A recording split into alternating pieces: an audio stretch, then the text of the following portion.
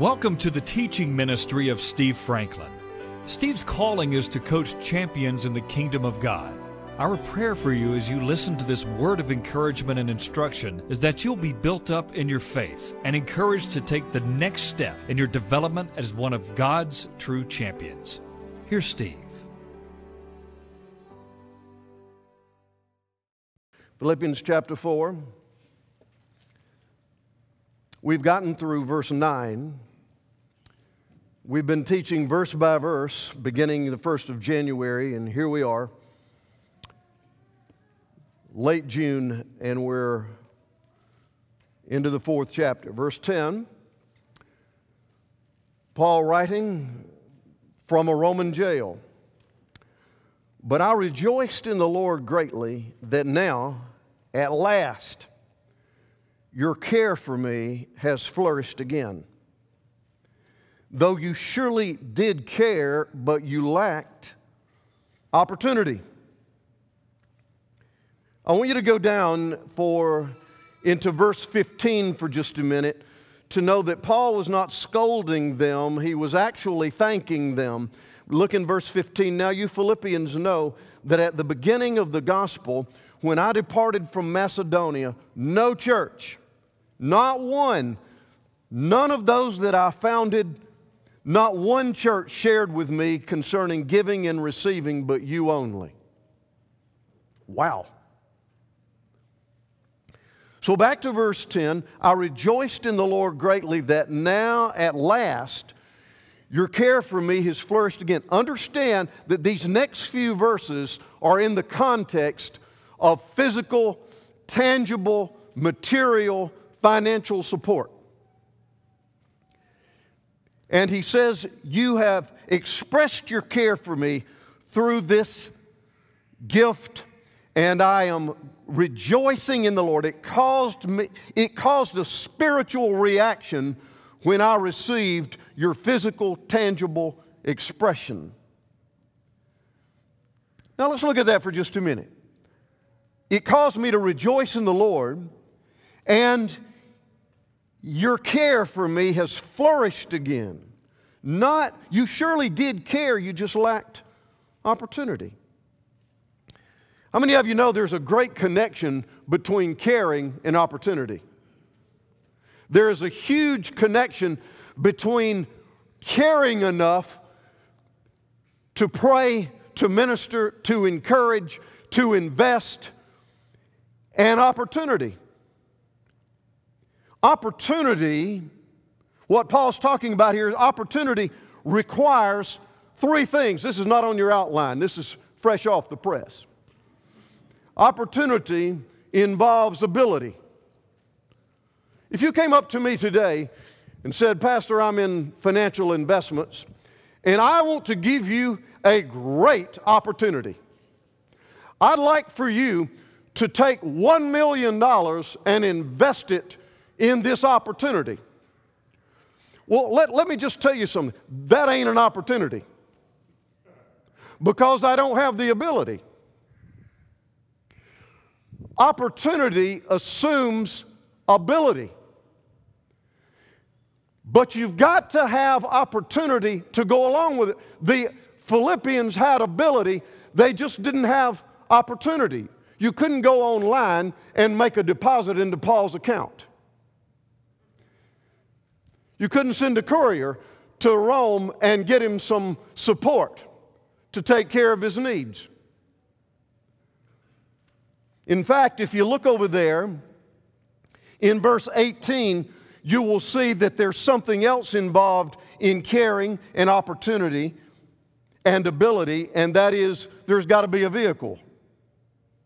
Notice he says in 18, I have all now, and I abound, and I am full, because I have now received from Epaphroditus, a messenger, a vehicle, the things sent from you, a sweet smelling aroma, an acceptable sacrifice, well-pleasing to God. So, again, this is not on your outline. The power of opportunity and caring, you've got to have opportunity presupposes that there is ability. It presupposes that there is a right time. You can't always take advantage of the opportunity that you have, and there has to be a vehicle. Many of you are in business. You have a powerful, listen, you're just as called as I am if you're in business. You look all the way through the Bible and you will find out, especially in the New Testament with Jesus and the apostle, most ministry took place in the marketplace, not in a gathering. You have just available to you just as much anointing to fulfill your assignment as I do to fulfill mine. You have, listen, in your business, ask God to open your eyes to, Lord, what do I have the opportunity to do? Where do I have the ability to do something unique that you have assigned me to do? Is it the right time? Timing. Help me to understand the timing of the Lord. Help me not to get ahead of you or lag behind you. And give me the vehicle through which you want me to invest my caring into this opportunity, the vehicle. And usually those vehicles are in human form. Has God called you to do what you do? Has He called you into your practice? Has He called you into your business? You say, I don't know if I have a calling or not. Well, do you have an assignment? In the absence of revelation, just do the obvious. And as you continue to do the obvious, revelation will come. So you say, Lord, if you have assigned me where I am, I believe that through grace I am blessed and highly favored. I have the ability to do anything you've assigned me to do. Help me to stay put until you release me or promote me. And grant me the grace to impart what you have put me in this assignment to do. And in the meantime, I'm asking you to send the vehicles through whom my blessing will occur into my life so that I can then become a vehicle myself to where you have assigned me. You say that's a lot of spiritual gobbledygook. You ever heard of the word customers, clients, patients, ministry partners? Well, I don't know if I ought to pray about that. The word says your water is broken. Is your water broken? Philippians 4 says that you are to let your requests be made known to your Father God. Your request, not His. Yours. Is your water broken? Some of those things you've been reluctant to ask for may be the reason you're not receiving. James says you do not receive because you do not ask. Pastor, it also says if your motives are wrong, then that's the reason you don't get what you ask for. I know that, but I know this, that I don't usually know my motives are wrong until I start asking. Y'all pray for me. I'm not spiritually sharp as y'all are.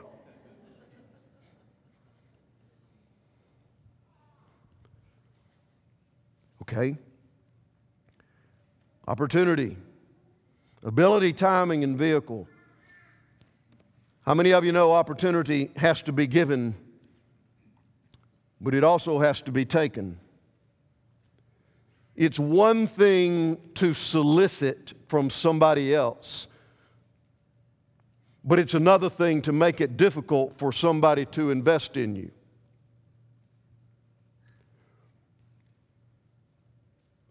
I said it's one thing to solicit so that people hate to see you coming. It's another thing to not give somebody an opportunity to invest whom God has orchestrated to come to invest in whatever your assignment is. Don't make it hard. for people to invest in what you're doing.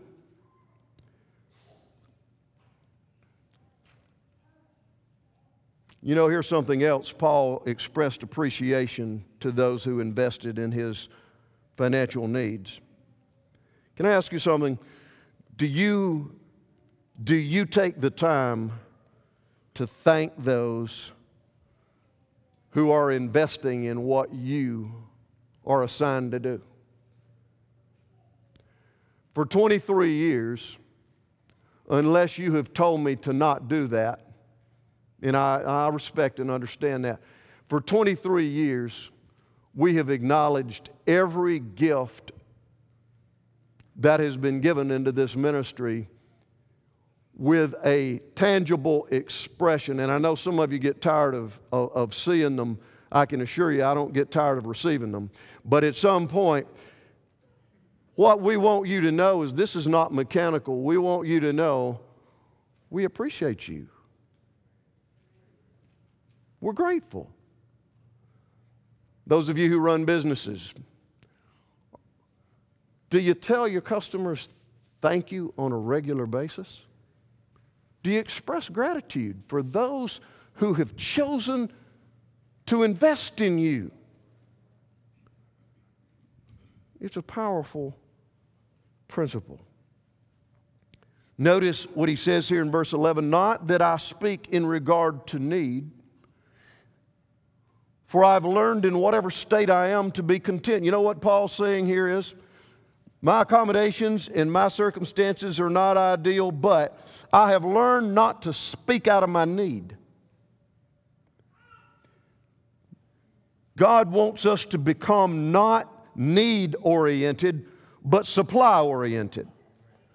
God wants us to get to the point to where we recognize that our needs do not define us. What you are needing today, what you are hurting because you need it so badly, does not define how important or valuable you are to your Father. And it shouldn't define how important and valuable you are to you. Have you ever been around those who are so need-oriented that everything that comes out of their mouth is about their need? Every time there's some discomfort, there is the advertisement of need. I need this, I need this, I need this, I need this, as if you are responsible for meeting their need just because they have it.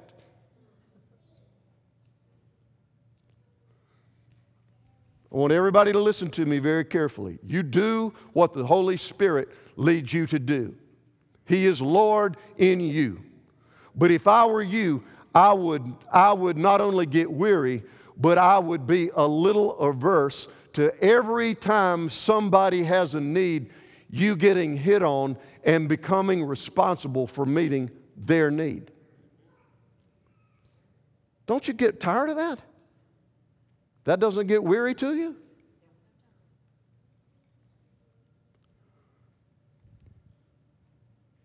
What Paul is saying to us is, let's don't become need-oriented.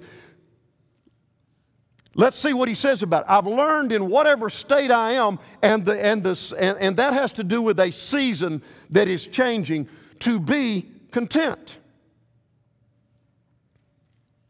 By the way, a need mentality always focuses on shortage, lack.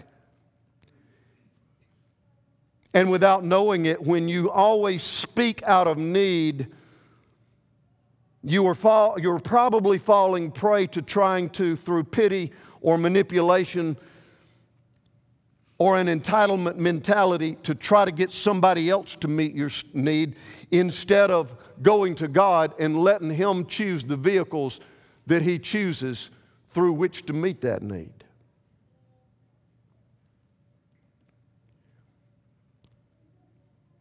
Now let's see what he says here. I've learned to be content. In whatever temporary state I'm in, I've learned to be content. What does that mean, to be content? Well, let's find out what it does not mean. Look over there in chapter 3 of Philippians in verse 13. It doesn't mean that you become passive. It doesn't mean that you ignore your inner desires. It does mean that you don't try to get those desires met through illegitimate ways, but it doesn't mean that you should become passive. Look at verse 13, chapter 3. Brethren, I do not count myself to have apprehended, but one thing I do, forgetting those things which are behind and reaching forward to those things which are ahead, I press toward the goal for the prize of the upward call of God in Christ Jesus. That which takes me to a new level of intimacy with Him, which will eventually take me into His very presence. I'm pressing on. I am not content with the knowledge of the Lord that I have today. I'm pressing for more of the knowledge of the Lord Jesus. Are you satisfied with where you are with the Lord? Or are you pressing for more intimacy with Him? Not to become passive in our pursuit of the knowledge of the Lord. In fact, it doesn't even mean that you are to become passive with your ability to be a need meter. Do you know your covenant with God is in order, He wants to bless you in order that you will be a blessing. One of my seminary associates, Dr. Bruce Wilkinson, wrote an incredible book called The Prayer of Jabez. Y'all read that? The prayer of Jabez, recorded for us in Holy Scripture in 1 Chronicles chapter 4, 9 and 10. He cried out under the direction of the Holy Spirit, inspired and put in the holy text, "Oh, that you would bless me indeed and enlarge my territory, that your hand would be on me." Does that sound like a passive guy to you? Does that sound like a guy who don't want to handle any more resources? Does it sound like somebody who doesn't want any success? Does it sound like somebody who just wants to sit around and watch the world go by? Oh, that you would bless me indeed.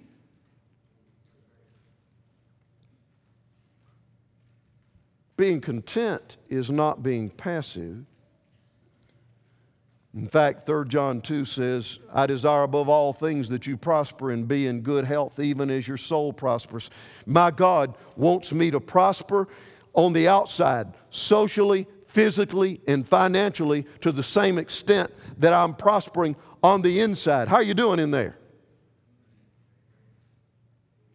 How are you doing in there? Is there anger, bitterness, unforgiveness, lust, greed? How you doing in there? God's desire is that you prosper externally to the same extent that you're prospering internally. Because if you prosper over here on the outside more than you do on the inside, you haven't gained anything. All you've gotten is deceit. You've been deceived into thinking that you've got a source of security that you really don't have.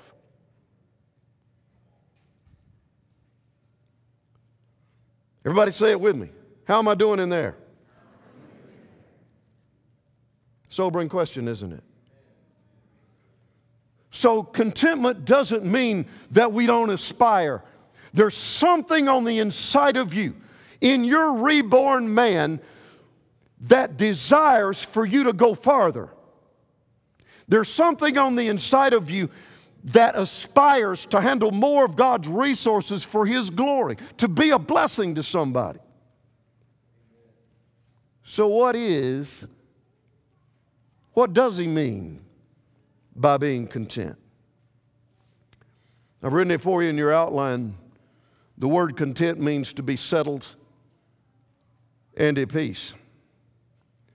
It means that you are not internally dissatisfied with God's provision and God's timing.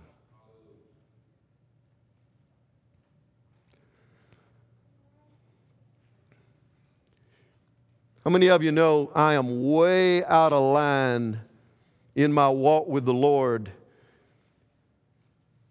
if I constantly have the mentality, God, if you'll just fix this, then I'll be okay. Am I the only one that's ever thought that way? God, if you would just fix my wife, who is not here today, man, I got freedom today. I can say anything.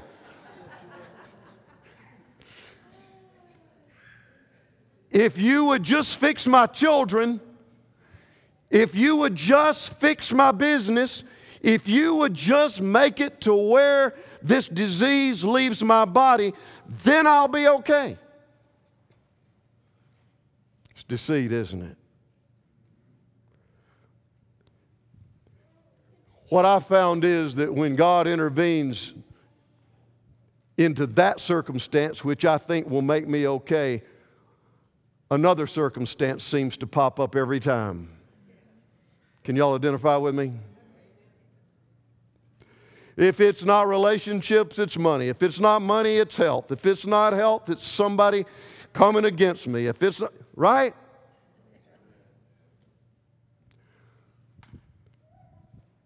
Folks, we need to understand that contentment is an internal relationship with the Lord of our life, our provider, our healer, our restorer, the God of our lives.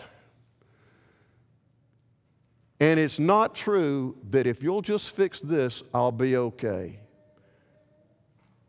Oh, to God that we would get to the point to where we say, God, I am okay whether you fix it or not.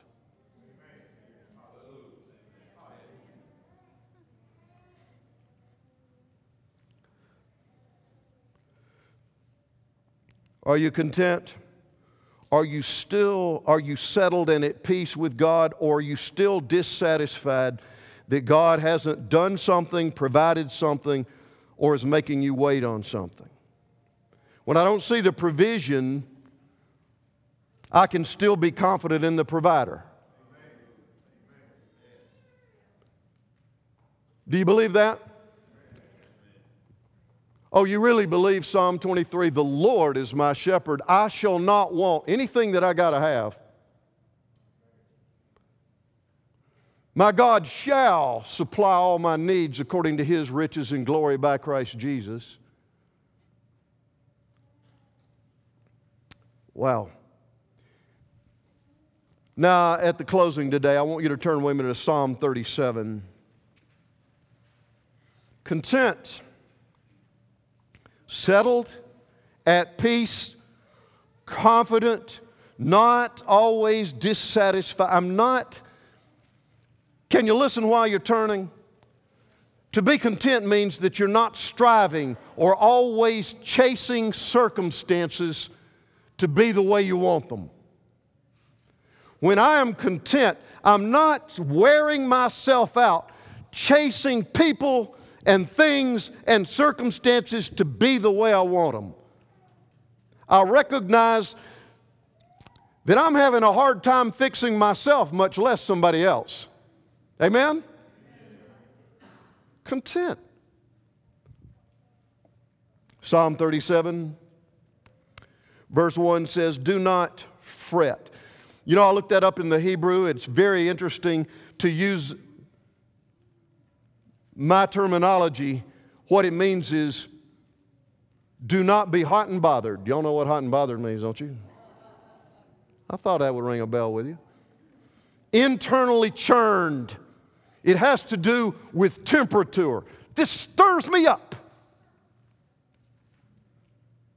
I'm churning all the time. I'm fretting. What does that mean? Because I'm worried about the outcome. I'm afraid it's not going to be the way I want it. So I'm fretting about it. Boy, that changes a lot, doesn't it? Notice he says, trust in the Lord, verse 3. Delight yourself in the Lord. But I want you to get to verse 7. Rest in the Lord. That's what contentment is. Rest in the Lord and wait patiently for Him. Do not fret. Don't get all hot and bothered and churned up because of him who prospers in his way.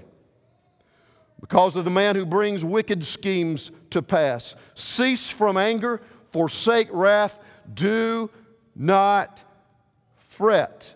It only causes harm. Wow. Rest in the Lord. Lord, I am going to stop holding myself hostage and responsible for changing what I can't change. I take myself off the line of responsibility for something I can't change.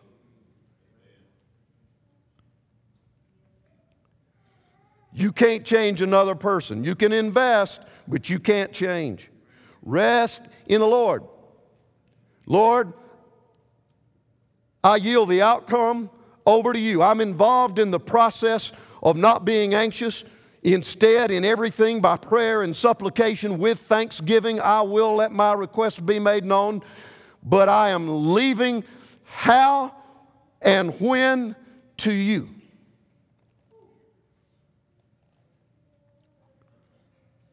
Rest in the Lord. I commit the final results into your hand. Notice what he says, wait patiently for him. How many of you know that God usually doesn't work on our time frame? But do you know, as you obey the Lord, as you rest in him, as you go with those things in prayer that you don't have the ability to change, as you obey the Lord, when you are waiting, you are not wasting anything.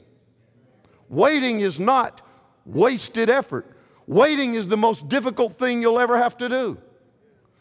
Waiting is believing his faithfulness enough to know that regardless of what you see or feel, he is at work to do that which he is desiring to bring to pass.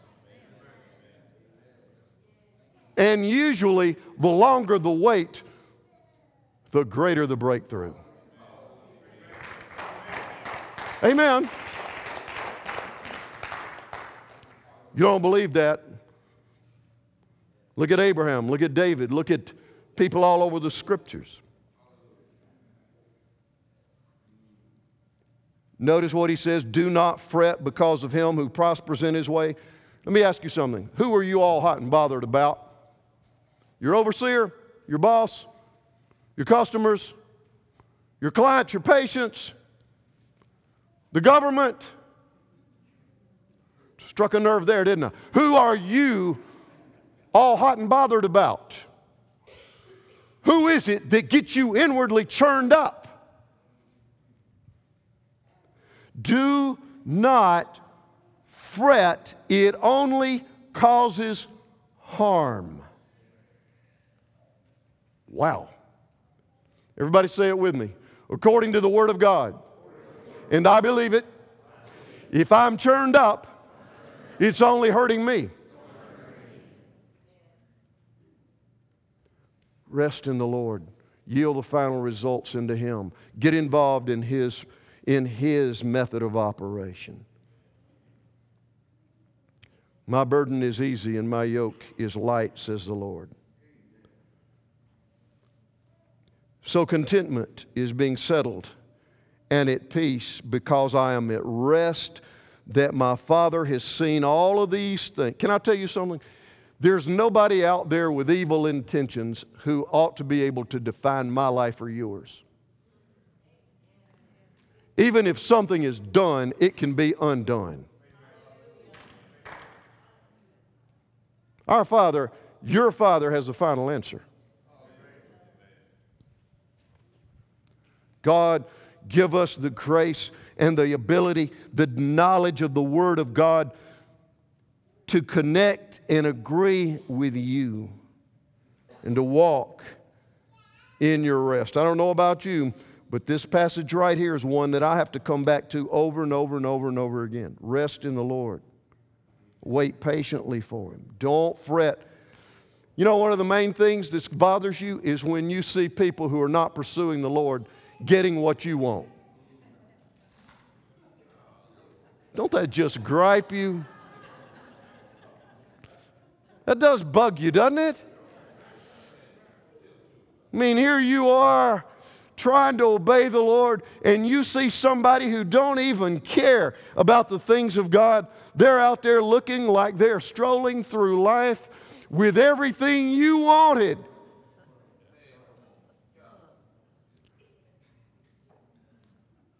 Wouldn't that get you hot and bothered a little bit? If it doesn't, you may be dead, you just don't know it.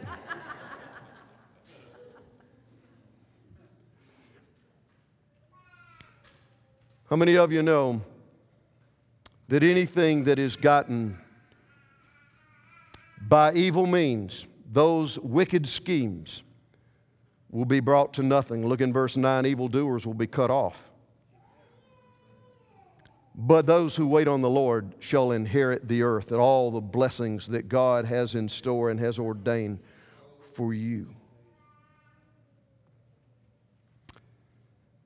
Would you bow your heads with me?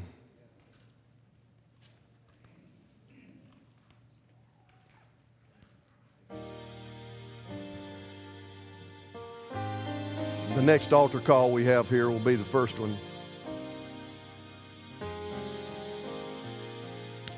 We'd do it just like that if the Spirit tells me to, but here's what I want you to do today. Would you just ask the Holy Spirit to identify in you where there's turmoil, where there's chaos, where you're unsettled, where you're not resting in the final result being in His hands. You're still thinking and striving and pursuing to make it happen in your own strength.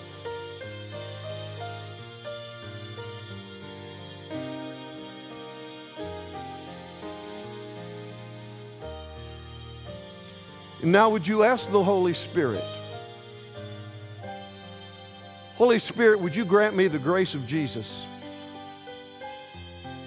to walk with full assurance, settled and at peace, that my issues are in your hands. Release me from trying so hard to change the things that I can't. Just by your grace, let me be your willing servant to get involved in the process, to love, to pray, to encourage,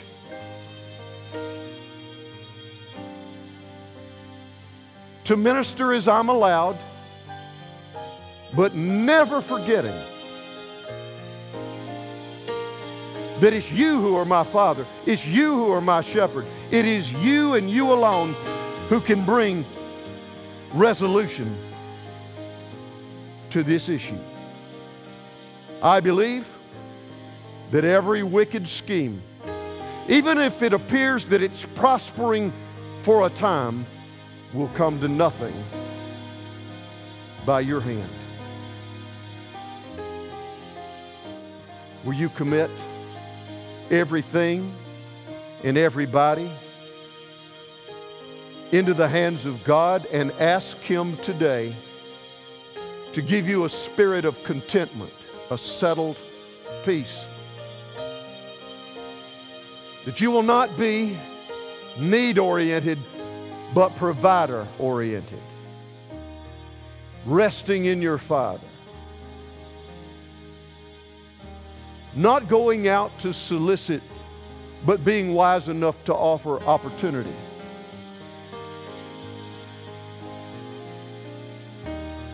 Lord, bless all of these that you've given me the distinct honor to serve. Speak to them, encourage them, bless and protect them. Release those who are caught in the vice grip of fret, of inner chaos. By your Spirit, breathe on them today and reinforce their release by your Spirit's ministry, moment by moment. day by day. And bring them, Father, to that place where their faith becomes sight in that which has held them hostage. Thank you for them, Lord. Be merciful to all of us. We thank you that we're blessed and highly favored by the grace of God. And may we not believe the lies that the world tells us about who we are and what we're like. We thank you that we're citizens of a kingdom that is above every government, that is higher than any operation of this world. We thank you that there's no lack there, that there is a Father who owns it all, and that as we believe and obey, we can connect with that provision. We only believe and obey, Lord, because of your grace. Thank you that it is in place. Help us by faith to connect with it. In the precious and holy name of Jesus. Amen. You can access more of Steve Franklin's teachings online at www.sfmin.com.